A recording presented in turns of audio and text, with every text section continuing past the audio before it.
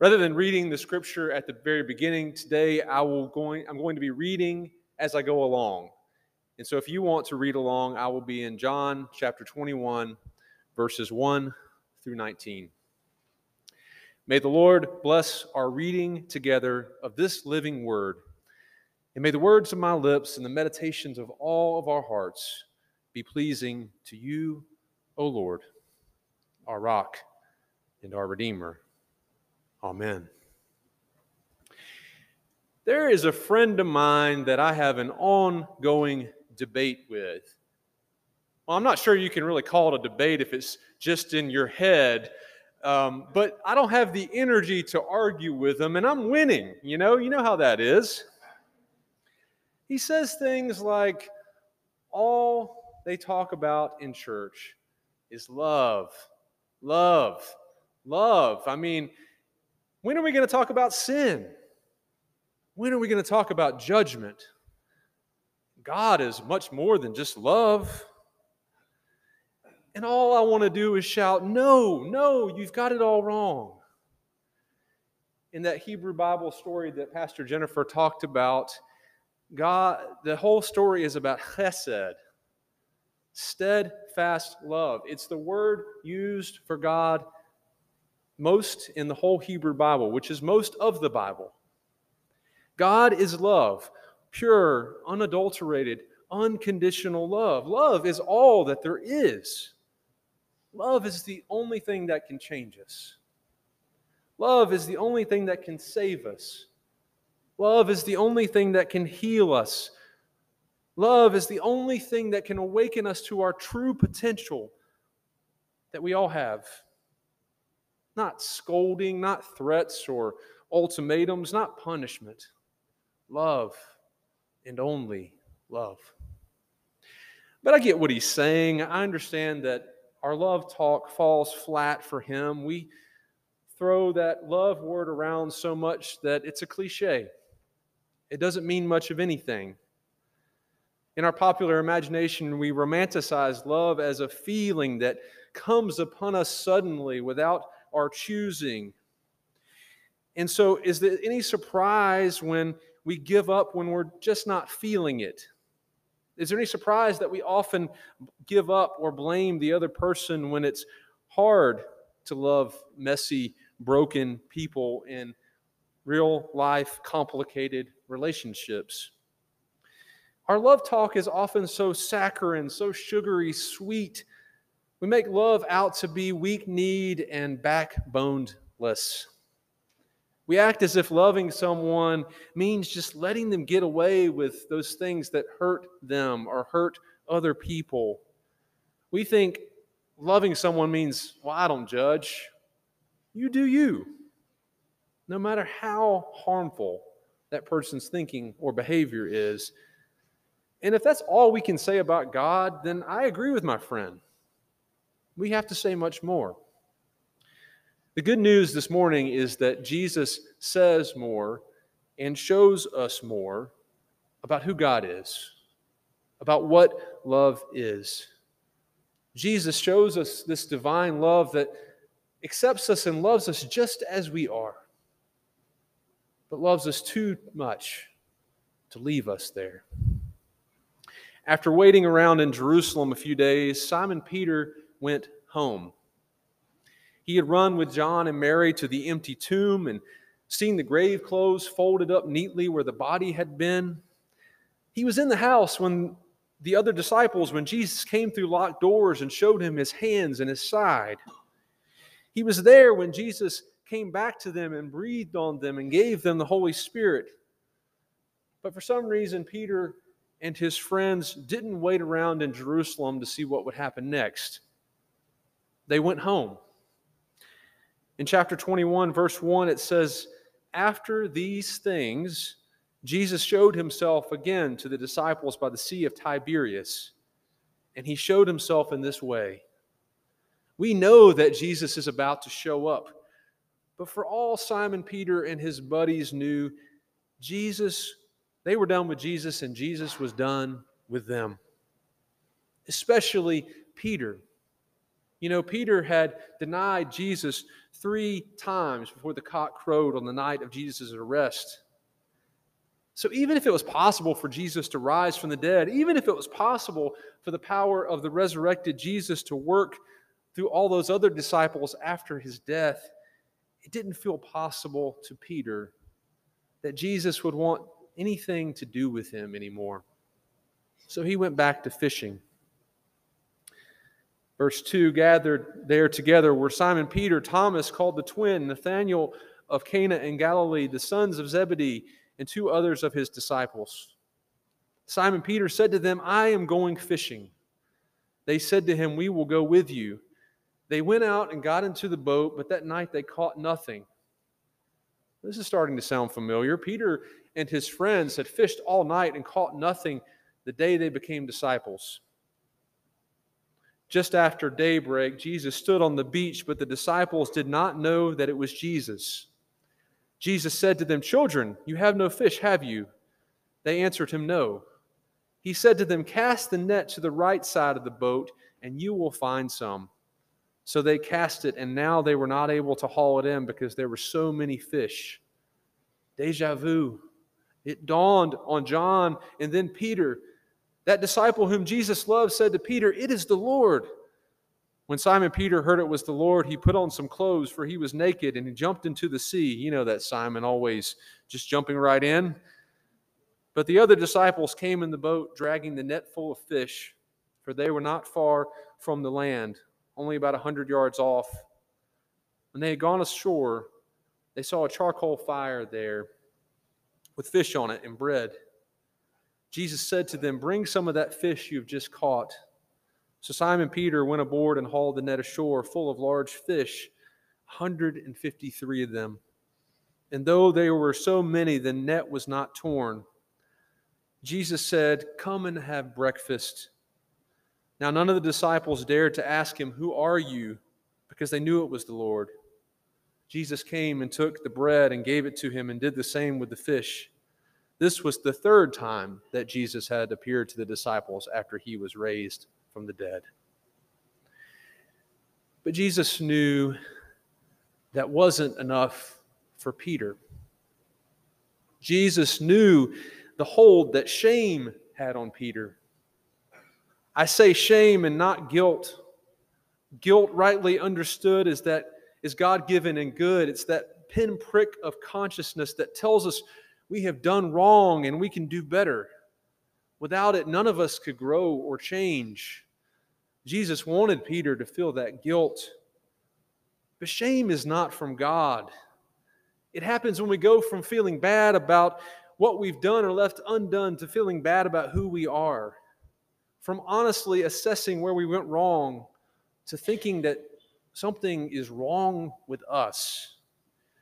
Brené Brown says that shame comes from the myth of perfectionism that we all carry. As much as we know we can't be perfect, that to be imperfect is just to be human, we cannot tolerate our imperfection, our failure. Some of us more than others. I'm a perfectionist. I struggle with this. Hear this. Anne Lamott says, perfectionism is the voice of the oppressor, the enemy of the people. It will keep you cramped and insane your whole life. Now imagine how cramped and insane Peter must have been feeling right about then. Jesus knew the only way to break the hold of Peter's shame, the only way to awaken his true potential, was love. When they had finished breakfast, Jesus said to Simon Peter, Simon, son of John, do you love me more than these? He said to him, yes, Lord, you know that I love you. Jesus said to him, feed my lambs. A second time he said to him, Simon, son of John, do you love me?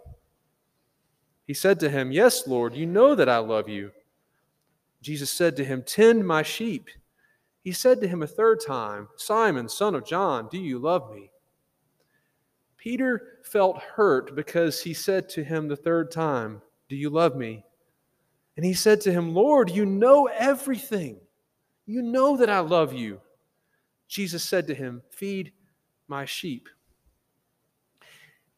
Jesus asked Peter, "Do you love me more than these?" Meaning these other disciples. And I think that's for a very specific reason. In the Gospel of Matthew, Peter boasts, "Though all become deserters because of you, I will never desert you." And though Peter answers yes, Jesus asks two more times. Understandably, Peter is hurt. It must have felt like Jesus was turning the knife, putting salt on the wound.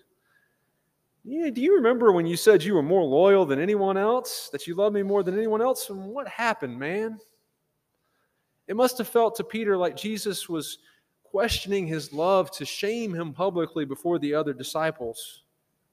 I mean, some of us have been recipients of this so-called tough love, and we probably believed we deserved it. And some of us, understandably in our pain, have done this to friends and loved ones who have betrayed us.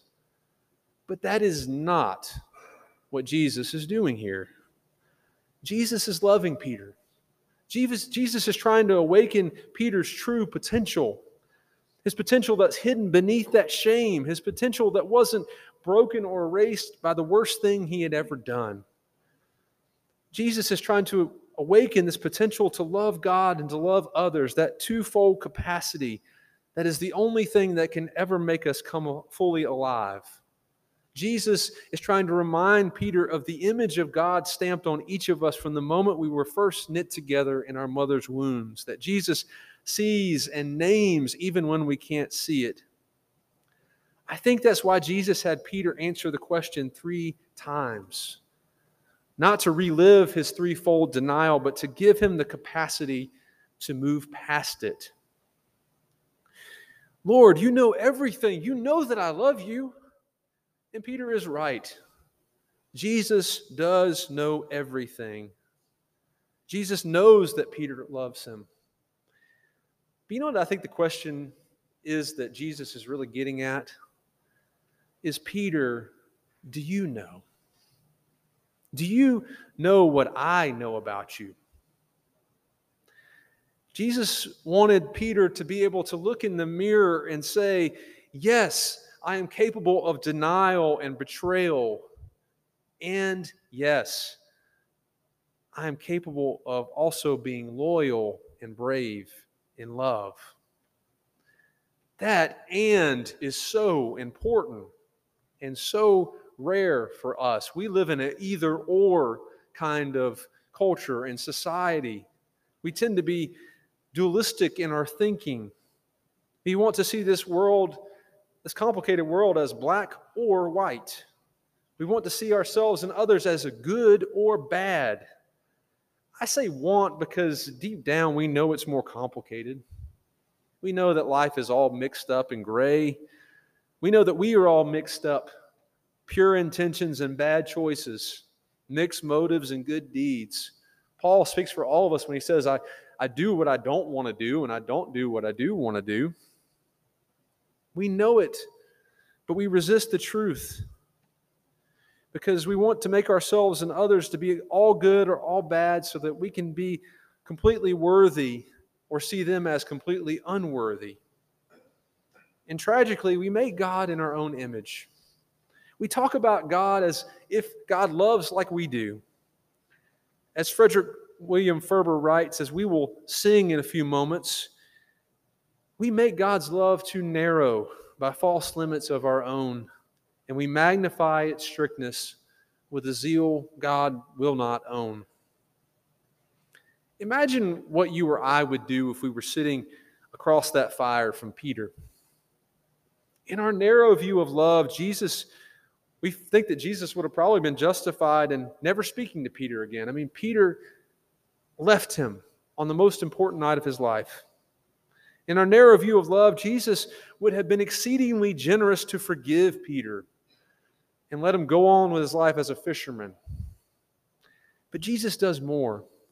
He forgives Peter and draws him closer. When people betray us, we usually hold them at arm's length, and that's usually a good thing because we need to have boundaries. We need to protect ourselves. But Jesus pulls him in closer.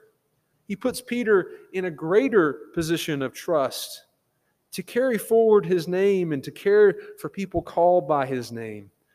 Jesus expects more from Peter, not less. Jesus knows that Peter's shame, his humiliation, can be the thing that haunts him the rest of his life as he throws out those nets and wonders what might have been.